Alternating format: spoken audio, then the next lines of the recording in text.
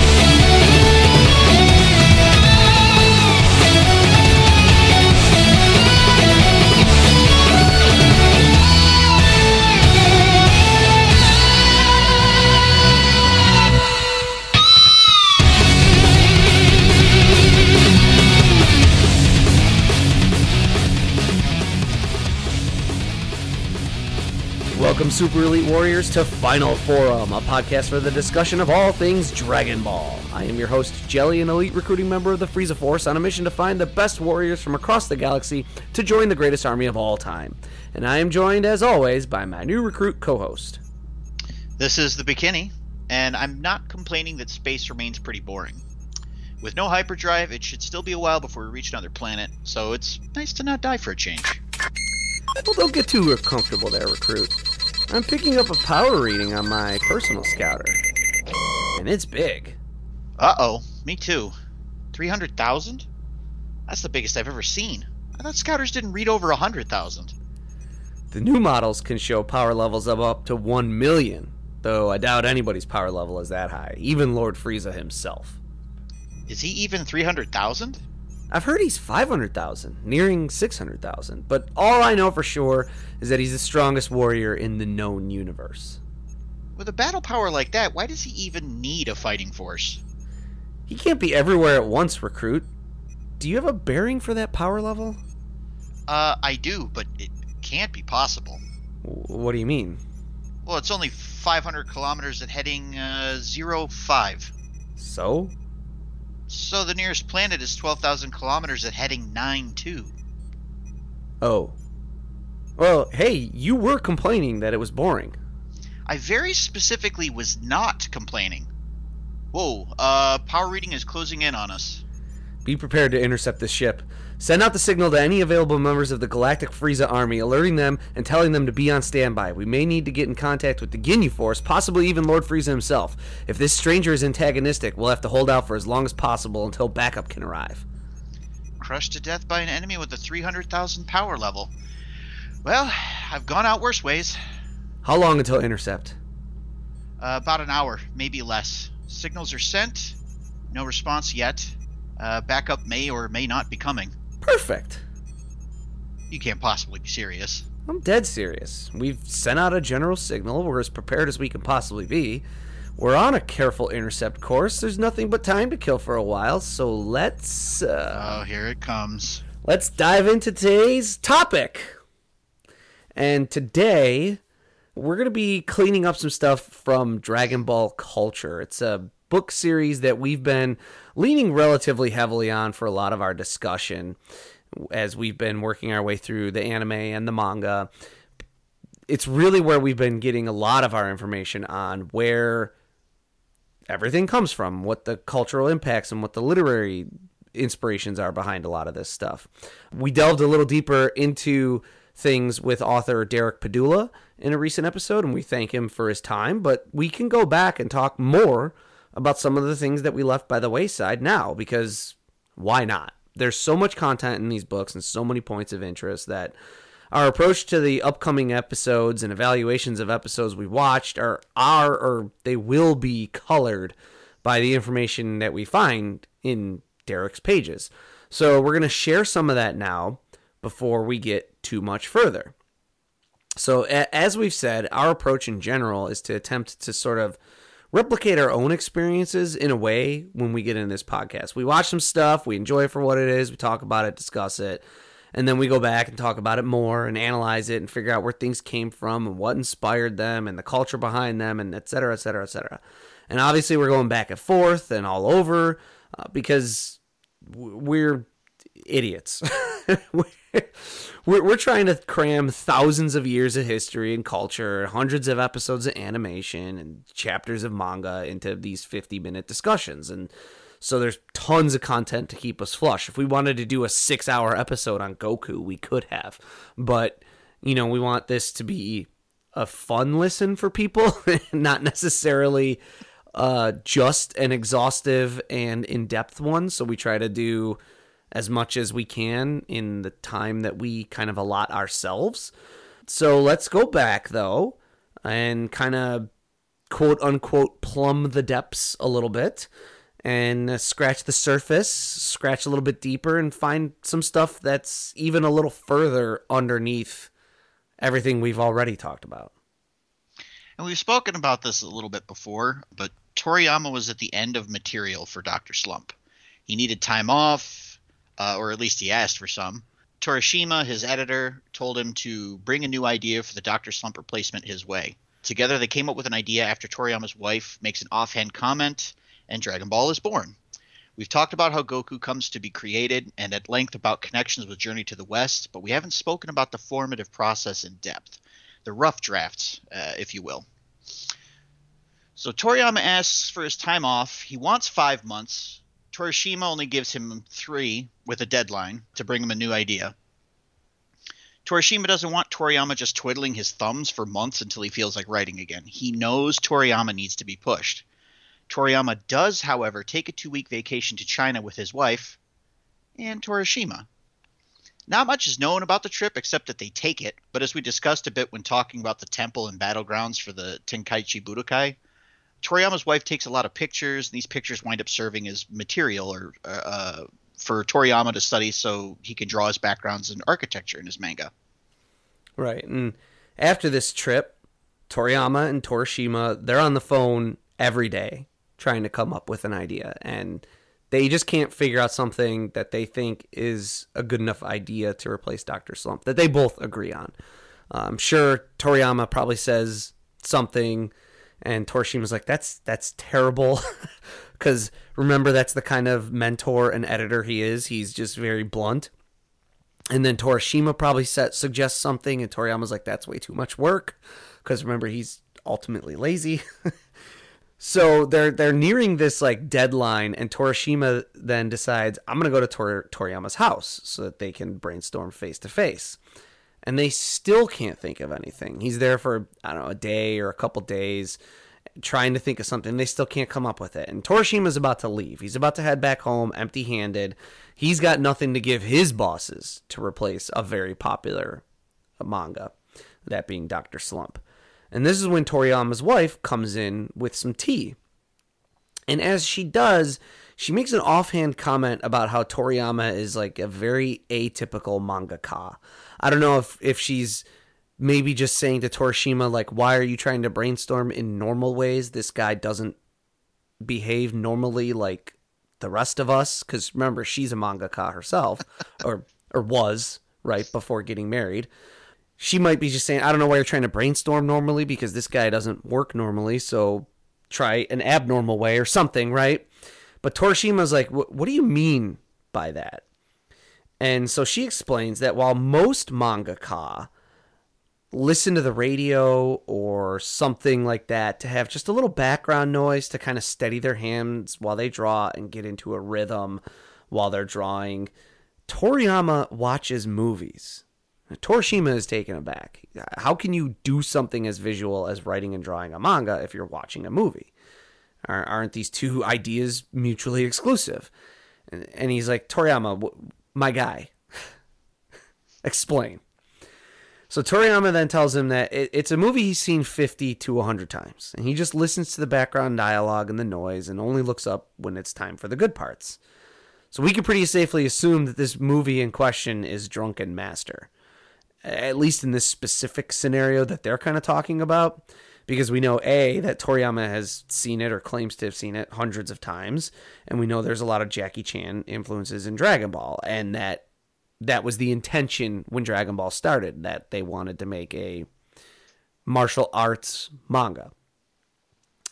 So Torishima is like, oh, that's it. That's the idea. Make something inspired by this movie that you love so much that it's imprinted onto your brain. And Toriyama's like, no. He says, quote, the things I like and the things that I can draw in manga are different, so I don't want to. Torishima, again, knowing how and when and where to push Toriyama, does so at this point. And he sets a schedule. He's like, get it done, have it on my desk by this date. This is your idea, run with it. He tells Toriyama to have it on his desk, and he just kind of leaves without further discussion. And Toriyama later admits that he cussed out Torishima over this, but then also that it obviously worked. Clearly. Now, throughout the weekly serialization of Dr. Slump, Toriyama is also tasked with creating something called Yomikiri manga. These are one-offs that are meant to be sort of outlets for mangaka to showcase their other ideas that they have kind of rolling around in their heads. Basically, they're little one-shot stories, one-chapter mangas that are meant for fun and are often independent and just a way for people to experience more from a mangaka that they like, that's outside whatever serialized publication they might be working on at the time. So one of these Yomikiri that Toriyama published is called Dragon Boy. Now, this sounds like a very obvious Dragon Ball prototype, but it was just a 2-chapter manga meant to be a test for like that general idea of that something based on Kung Fu. It was not the first draft of Dragon Ball or anything like that, but there were some similarities. The main character for this particular short story was named Tang Tong, or like Tenton, I think is the English translation. Or Tauntaun, yeah. It's something like that. It's always kind of muddy with these. They sliced him open and he was stinkier on the inside. That name literally translates to China Boy in Japanese. So it's a little rough. It might not but be. anyways, It might not be as what's the word, like as derogatory as it sounds when translated directly into English. True. There might be something lost in translation. Right. I hope. But anyways, so Tang Tong lives in hermit country, and he's tutored in martial arts by an elder master. He's got superhuman strength, and he's tasked with escorting a princess out of the war-torn country of Kanokuni, or Flower Country, which is basically a fancy poetic name for China. To aid in the quest, the Elder Master gives Tang Tong a magical dragon jewel, which can be called upon for assistance when trouble arises. Though it's not wishes, as we know from Dragon Ball, it's kind of just like this little jewel that manifests dragons, and these little mini dragons pop out of these orbs that are supposed to assist Tang Tong when he gets in trouble. Dragon Ball is actually pretty well received, and so Toriyama and Torishima know that if they go down this route, they definitely have an audience that's ready and hungry for a Kung Fu manga. And the similarities are mostly obvious. You've got a young male protagonist protecting a young woman on a journey with magical dragon orbs to help them on the way, being given to them by an ancient Kung Fu master, as we saw previously in the anime. Also remember, in our episode discussing the manga for the 21st Tenkaichi Budokai, we talked about wuxia a little bit. Though Dragon Ball is more explicitly Dragon Boy is more explicitly set in China, Toriyama referring to it as Kanokuni is a tip-off to the wuxia influences that would be imported to Dragon Ball. Additionally, the Elder Master rides a flying cloud. The princess comes from a wealthy family and is often yelling at Tang Tong about everything that he's doing wrong rather than thanking him for helping her. Also, that sounds kind of familiar. Yeah, and that whole wuxia thing, that's that element of wuxia where things take place in China, but it's like a fictionalized version of China. Right. So that's how that kind of ties together, yeah. Keeping with that tradition. Right. So we'll try to post some panels to our social media, and you can kind of like look at the visual similarities yourself. Tang Tong looks a lot, well, not a lot, but kind of just sort of like Yamcha / Gohan hybrid. Of course, rather than the monkey tail, he has dragon wings, so that's one major difference, actually. But the princess looks a bit like Chi-Chi. The dragon looks like a miniature Shenron. There's even a transforming demon, which looks like some kind of cat creature, and it has like a 3 minute time limit on its transformations, It looks a kind of bit like like Oolong, Puar. and it looks a little bit like Puar.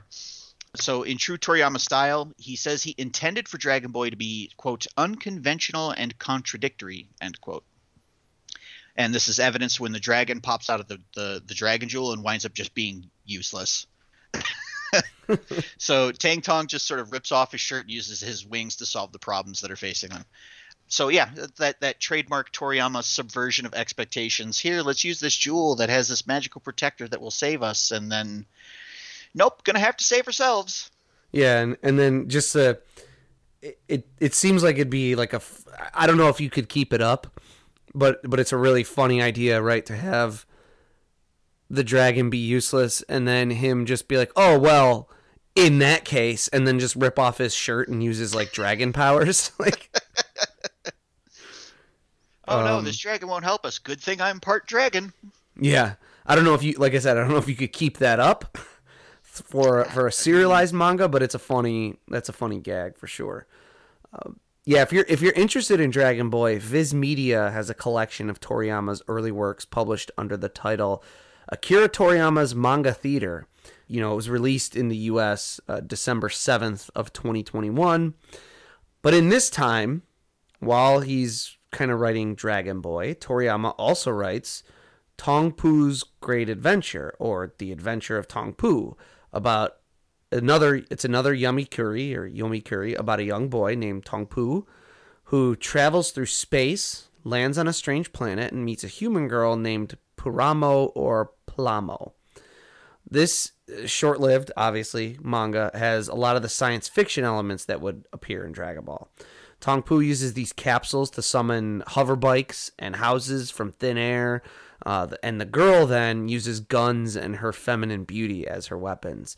She even uses Iromi, I believe it's pronounced as, or amorous glance, which is something we see stylized throughout Dragon Ball often. It's kind of a you know it when you see it thing, but it's basically whenever you see like a girl in Dragon Ball specifically, and this is in tons of other, it's a trope that's used throughout anime and manga. When you see a girl that like ends up standing by herself and she's in like a kind of seductive pose, and there's usually the background of whatever she's actually on kind of gets drowned out and it gets colored in with hearts or rays of pink light or whatever. And she's usually like a saxophone riff in the background. Yeah. And she's supposed to be like coquettish, and she's also using it to like try and distract or bring down the defenses of a guy. That's Irome. That's kind of a trademark Bulma thing, and it's also we've seen it so far in Dragon Ball already with what was her name, Ranfan? Yeah. In the tournament, Bulma is gonna be using it. I think shortly she tries to use it on General Blue. I think, is it General Blue? I think so. But she tries to use it on him. But anyways, this Paramo or this Plamo, she also shoots at Tong Poo when they first meet, and visually she looks a lot like Bulma. Also, when she's shooting at him, I mean, if you put the panels side by side of her shooting at Tong Poo and Bulma shooting at Goku when they first meet, there's a lot of visual similarities there. So there aren't other real similarities other than some of these visual similarities and then like the capsule element, but there's some interesting kind of notes here. Tong Poo's name means something like Winds of Change, and it's actually likely pulled from a song on Yellow Magic Orchestra's debut album. This is a band that Toriyama mentions by name as being a favorite of his in one of his earliest interviews. Tong Poo is a cyborg, and unlike previous cyborg characters in Toriyama's manga thus far, he explicitly refers to himself as such. So Arale does not consider herself a cyborg, apparently. Again, having not experienced Dr. Slump, I'm not sure, but yeah, this is Tong Poo says, I am a cyborg, which is different than android also. Which is, I believe, something they get wrong in the translation of the anime. Because I think it's implied that the androids used to be human, Yes. So that would technically make them cyborgs and not androids. I don't know if that's a translation error. I really don't know. Oh, we'll look into it when we get to that part, I guess. Yes. I don't know if that's a translation error or just Toriyama trying to be like they're androids but they're not androids, or really if or maybe he was too lazy to look up the difference between android and cyborg and just picked one. It could be that. It could also be he wrote them as androids and then later he had Krillin and 18 have a kid and someone was like, "Isn't she an android?" And he was like, "Oh, dip. Not a normal android." That sounds very Toriyama. I 100% could see that. A big difference between, what would become Dragon Ball and The Adventure of Tong Po is he being Tong Po is the more cultured and worldly in some ways. He knows what these capsules are, but this Plamo doesn't. And as for her, Plamo, her name is a portmanteau blending the words of plastic and model together. As model building is a favorite hobby of Toriyama's, and she has a model physique, and she's quite shallow, so like a plastic model. Makes sense. Yeah, that's all a very, that is a very Toriyama kind of thing to do, right? On top of that, in both Dragon Boy and Tong Po's Great Adventure, Toriyama inserts this alien or robot. I believe in Dragon Boy it's a robot, and in Tong Po's Great Adventure it's an alien. Do not quote me on that because it might actually be the opposite of that.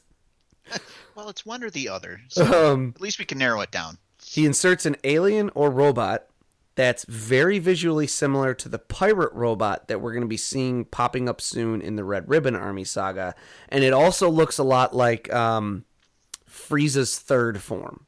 Oh, right, the one with the really long head. Gotcha. Yeah. Okay. Yeah. I was confused there for a second. I was thinking of his final form for some reason. So it's after both of these that Toriyama starts working somewhat in earnest on coming up with Dragon Ball proper.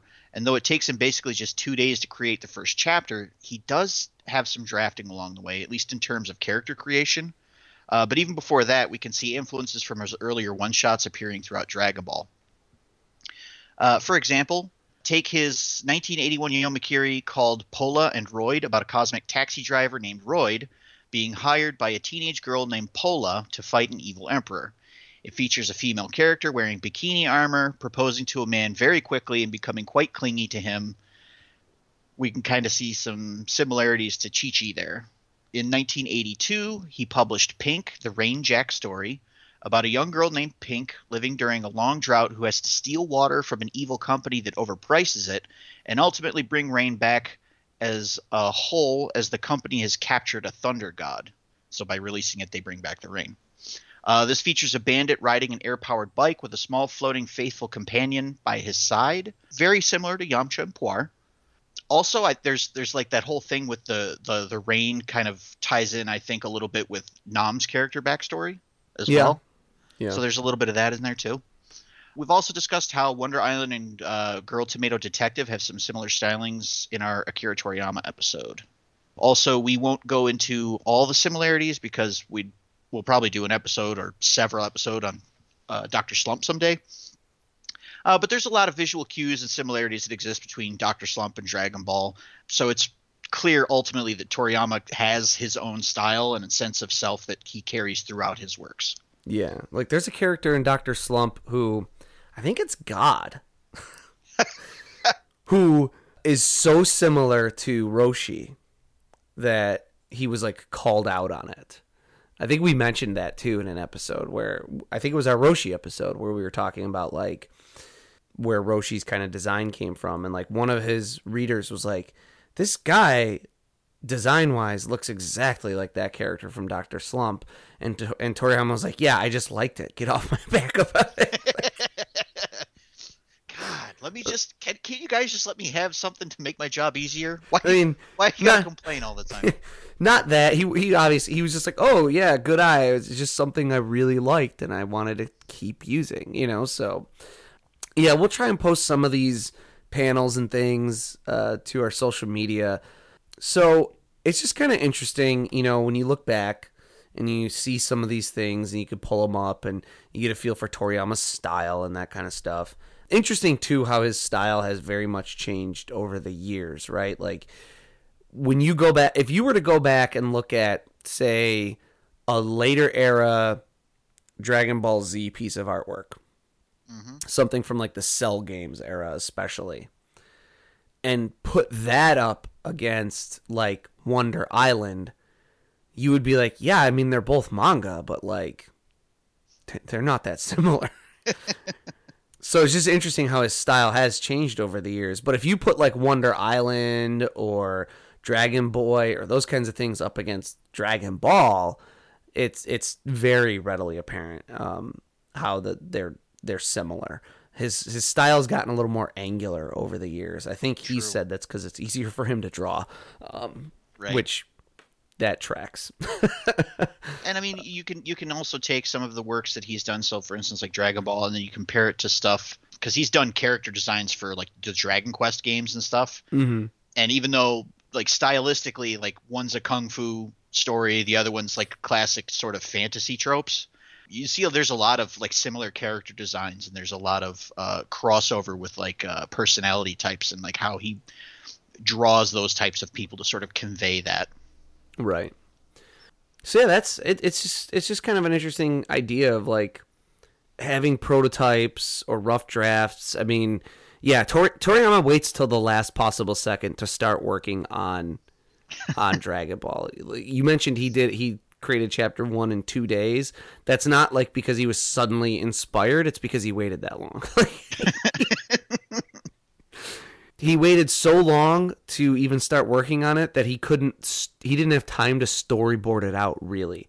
He wrote like little storyboards and then just drew over them and made them panels because he didn't have time to do like storyboards. So what he was using as storyboards were just panels because he had no time to figure this thing out. Starting to wonder if he actually likes his job or not. Based on what he said, it's just kind of interesting though. You go back and you talk about like we were just saying, you know, he has a very strong sense of self and a strong sense of style that carries through his works. Not all creatives are like that. Some are, obviously, Toriyama being one of them, but let's just take, for example, I know it's a different medium, but like Peter Jackson, right? Peter Jackson is super, super well known for Lord of the Rings and apparently The Hobbit. I don't watch those movies, but he's super well. Wait, Peter Jackson made Hobbit movies? What are you talking about? I've never heard of such a thing. No, he wasn't strong-armed into doing it by the studio who demanded he make 3 when he didn't want to make any. It didn't burn him out so much that he hasn't made anything since. No, there's no similarities at all between Peter Jackson and Toriyama at all. But you look at, he's so well known for Lord of the Rings, right? And those movies are like lauded critically and commercially and by fans. They're the gold standard. Popularity, like they're very popular, like they're everything. They're hits in every imaginable possible way. True. But if you look at his early work, especially his first like 3 movies, the movies that he made in Australia when he was cutting his teeth, that being Bad Taste, Brain Dead, Dead Alive. That's the name. It's Brain Dead or Dead Alive. I forget which one is Australian and which one is US, honestly, but it's called one of those. The other one also is Meet the Feebles. If you look at those 3 movies, they are these irreverent splatterfests. There's no such thing as restraint in any of these 3 movies. And even right before he did, I think the movie that he did right before, oh man, I might be getting this wrong because I'm not sure if it's Heavenly Creatures, but it might be Frighteners. You ever see Frighteners with Michael J. Fox? No, I haven't actually. Oh, so it's Michael J. Fox is a paranormal investigator who literally actually can see ghosts. And he has an old-timey sheriff ghost and like a 70s era disco black guy ghost who like hang out with him all the time, and they con people out of money. He has them like go be poltergeists in their house and then exorcises them. And what ends up happening then, the kind of main thrust is that a ghost or a demon or something that looks literally like death is killing people and marking them with furthering numbers that relate to a serial killer that's saying like, oh, now I've killed 40 people and I'm going to beat so-and-so's record. And so he has to try and stop them. But it is like, it's another, like, it's an irreverent comedy. It's goofy and it's outlandish and it's got ghosts like punching each other and stuff like. And then you get to Lord of the Rings and there's obviously some fantastical elements to them and things, but like they're so restrained by comparison. True. And they're so meticulously put together. And I don't want to say that he was like a bad filmmaker or anything when he's making these other movies. I love Brain Dead, and I like Meet the Feebles a lot. It is the most irreverent Muppets parody you can possibly imagine. That sounds like fun. Is Dead Alive the one I'm thinking of with the scene with the lawnmower used to like murder a bunch of people or something? Yes. Okay. Yes. It's also got the priest who's like, I kick ass for the Lord. It's got like the zombie baby who squeezes pus into people's soup, and it is an absolute insane movie. And it's not like they're not like poorly made. I mean, they're low budget and cheap, but they're really well made, and they show that he's like got this kinetic, crazy energy and liveliness to his movies. And certainly there's pieces of that kind of spew their way into Lord of the Rings, at least in terms of, you know, having some fun. I mean, there's definitely some fun to be had within those movies. They're not like just self-serious all the time. Sure. But there's just no indication of this guy, you know, that this like irreverent splatterfest guy. You know, versus, I don't know, Tolkien, right? I mean, Tolkien did his Middle-earth stuff, and then he did more of it. And then even more of it. And then still more of it. You could talk about, too, like Stan Lee. I mean, Stan Lee, a lot of what he did kind of created what we think of as the MCU ultimately, right? Right. But I think when you like, I think Toriyama is somewhat comparable to Stan Lee, where when you look at his early stuff and you kind of look at what it evolved into, you can see the evolution. Sure. I mean, right. there's characters I can think of that didn't start off in their own books. I mean, the one that obviously is at the top of my brain is Spider-Man started in Amazing Fantasy. Right. But characters like the Punisher started in Spider-Man. He didn't even have his own series for a while after that either, I think. Yeah, he was just like a guest character in other spots. Wolverine debuted in a Hulk comic. That's right. And so, yeah, I mean, I kind of like they're testing the waters with these new characters and seeing what works and what doesn't. And right. It'd be kind of interesting to go back and look at like old comics and see like guest characters and stuff that maybe didn't pan out too well and were never brought back. Yeah. It'd be interesting to, you know, I'm not super, like I know enough about Marvel comics and stuff, but I'm not like, I haven't read like every single issue of all the old stuff that Stan Lee actually worked on. True. I mean, yeah, those are a little dated. And to go back and like see kind of how his ideas progressed, and I'm drawing a parallel to Toriyama. Maybe I'm doing it unfairly to either one or the other of them. I do think there's some from a far level though. parallels between Stan Lee and Akira Toriyama in terms of they have a distinct style. They've always kind of shown that distinct style. They also have, and I think you and I have talked about this on offline before, they also have a very similar to approach to fan fiction and arguments about power levels. Yeah. That being, it doesn't matter, I'm the writer, whatever I say just goes.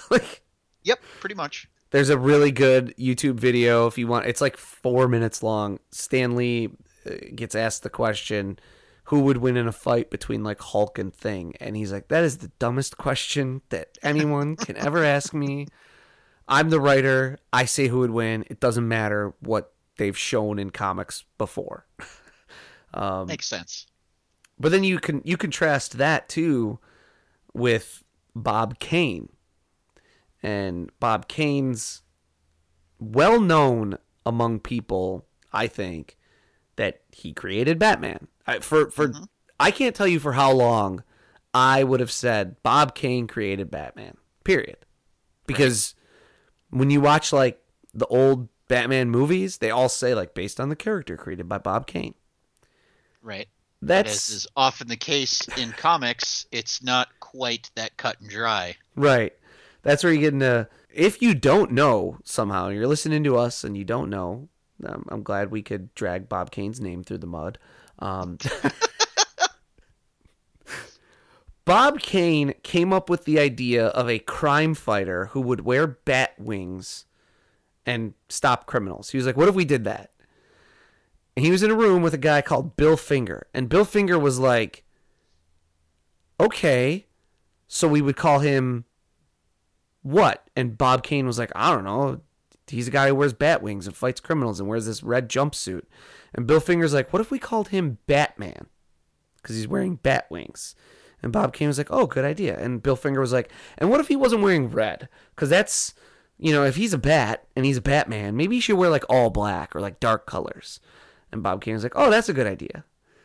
And then Bill Finger was like, and what if we had him drive around in a Batmobile, like a car that was, and Bob Kane was like, oh, that's a really good idea.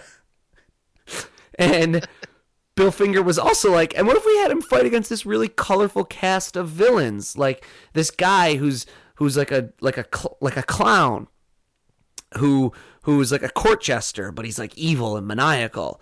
And what if we also had him fight against a cat burglar because he's a bat and he's Batman, and we had this cat burglar who's Catwoman, and Bob Kane was like, oh, those are all really good ideas. Boy, I'm glad I thought of them. My ideas, yeah. And to just go back to the whole Stan Lee thing again really quick, there's also similar situations with him and some of the folks that worked at Marvel. On the top of my head is Jack Kirby. Yeah. They did a lot of the same thing where they would sit together in a room and come up with ideas, and now there's a lot of contention over whose ideas they actually are. Right. I think the difference, and obviously at a certain point, they've had, you know, Lee and Kirby and everyone that they've worked with, and everyone gets in these arguments about who owns what because the money starts being a thing, right?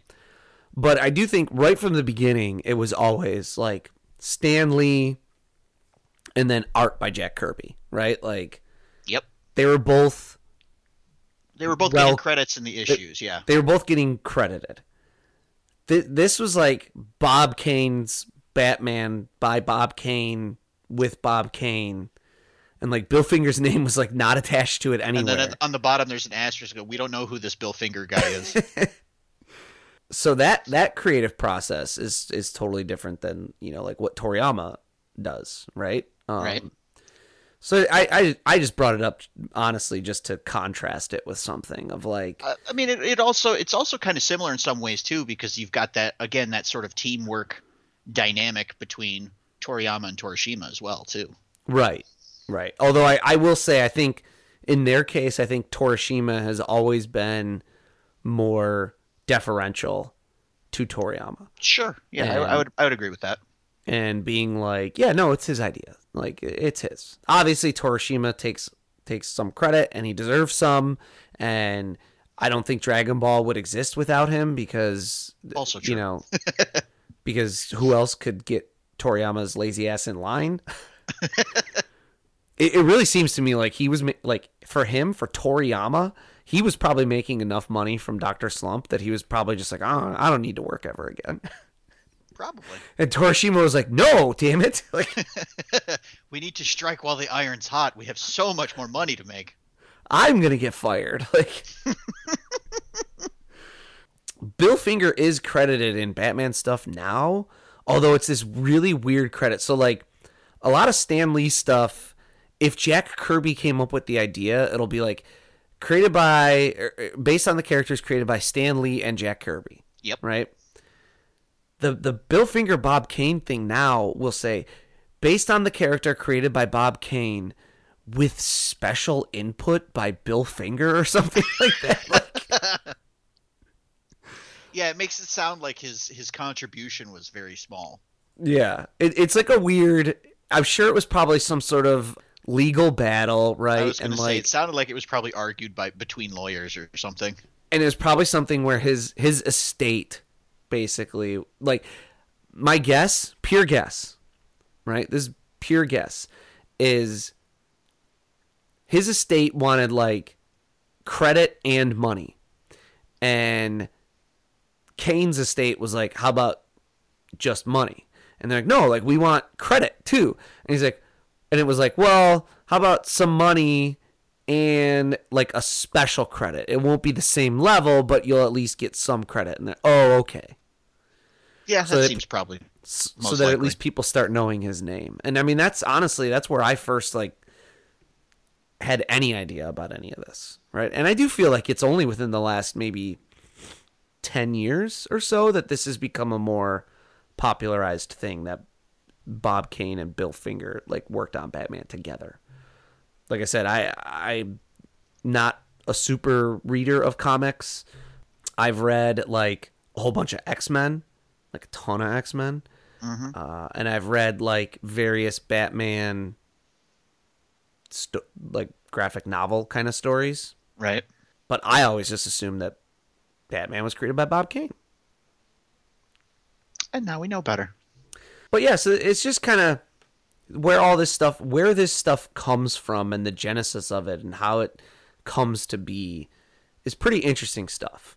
And whether you can see it kind of as a DNA through line, like you can with Toriyama, with Dragon Ball, with Dragon Boy, and with even Wonder Island, or whether seems like it comes out of left field, like Peter Jackson.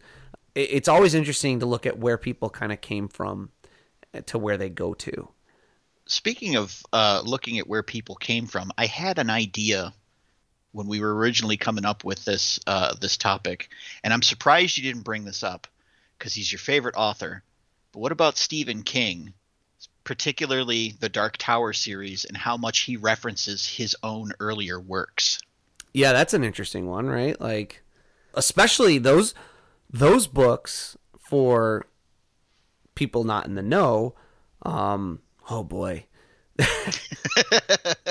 Very, very, very high level. If you don't know, it's a 7-book series written by Stephen King that tells the story of a gunslinger, or like an old world knight, essentially, except that's kind of what he is. He's like a knight, but he's like the last of his kind, and he's a gunslinger. He's basically Clint Eastwood in any Western Clint Eastwood's ever been in, when Clint Eastwood was young.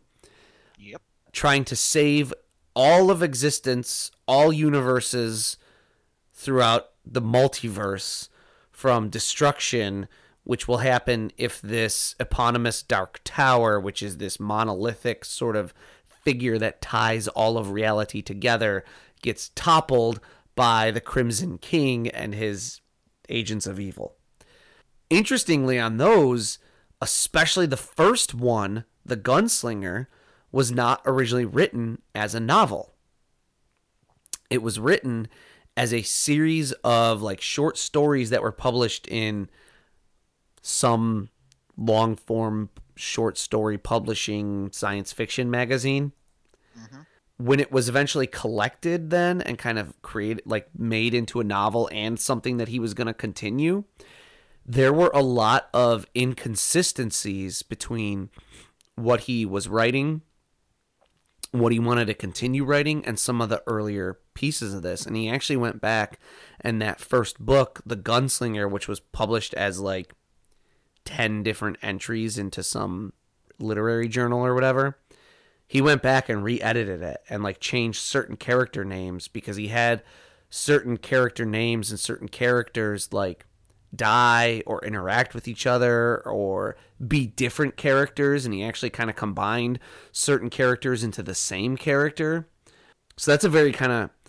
King also has a very kind of Toriyama-esque writing process of, I just start and then see where it goes. And he's yes, probably hounded less about deadlines, though. Probably, especially now. Well, and I mean, again, this gets into the whole different media thing, right? Like, you, at a certain point, an author like would only be allowed by his publisher to publish like 1 or 2 books a year. Like, that was it, because they didn't want you like saturating the marketplace. That's where Stephen King ended up creating the Richard Bachman author. He had like so much work that was backlogging on him and piling up around him, and he was like, A, let me try publishing some of this and getting it like off of my desk. But also B, let me see if I'm a good author like I think, or if I just kind of got lucky at the right time. Like if someone else, not named Stephen King, were publishing books the way I write them today, would it still be successful? The Bachman books were fairly successful. Never quite as successful as King, although eventually, like somewhere around the 4th one that he published, the lid got blown off. Right. And people figured it out, and so then they started selling very, very well. But like, he would have been able to make a living as Richard Bachman. He just wouldn't have been as popular as Stephen King. So he kind of satisfied. I bet that came with a nice little ego boost. Yeah, he kind of satisfied his own curiosity there. But yeah, the Dark Tower books have a lot of like, and they're inconsistent too, and it's great. One thing that I don't know that Toriyama has ever really done, but King does, is he reconciles any and I love this. It's such a simple and elegant in a very roundabout kind of way. It is obviously a very extremely dense sort of mythology within the Dark Tower, but the solution to inconsistencies in it is, oh yeah, that just happened in like another reality. Yes, multiverse. Yeah. It's a simple and elegant solution, right? But it works. But so yeah, this is where Dragon Ball came from. Okay, so that killed some time. How long until intercept now? Whoa, 45 seconds. And with no response to our general signal, we can assume we're either out of range or our transmitters are all damaged. Hit our distress signal and let's hope for the best.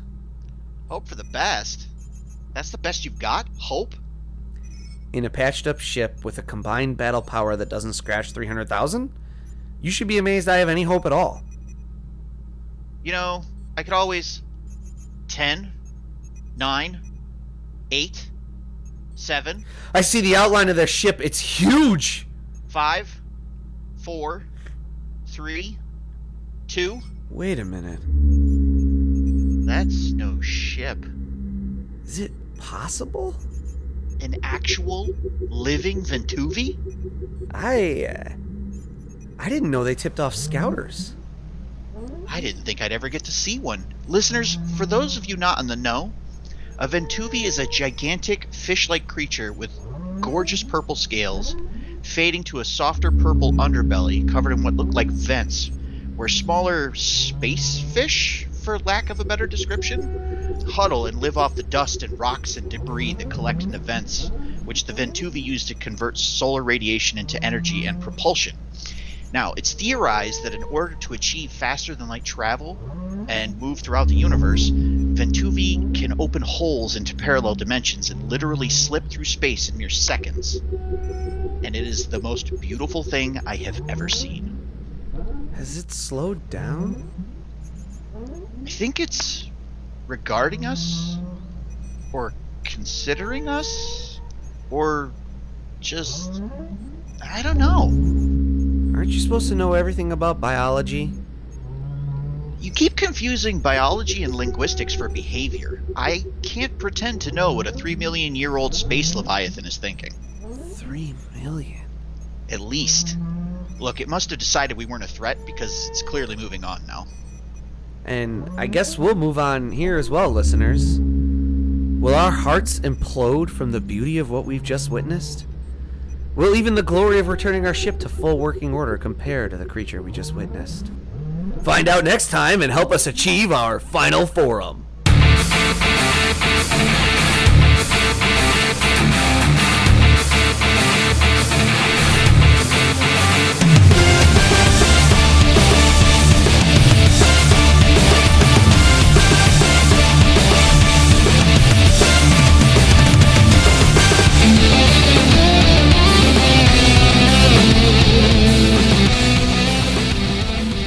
Final Form is written and produced by Tom Gwelly.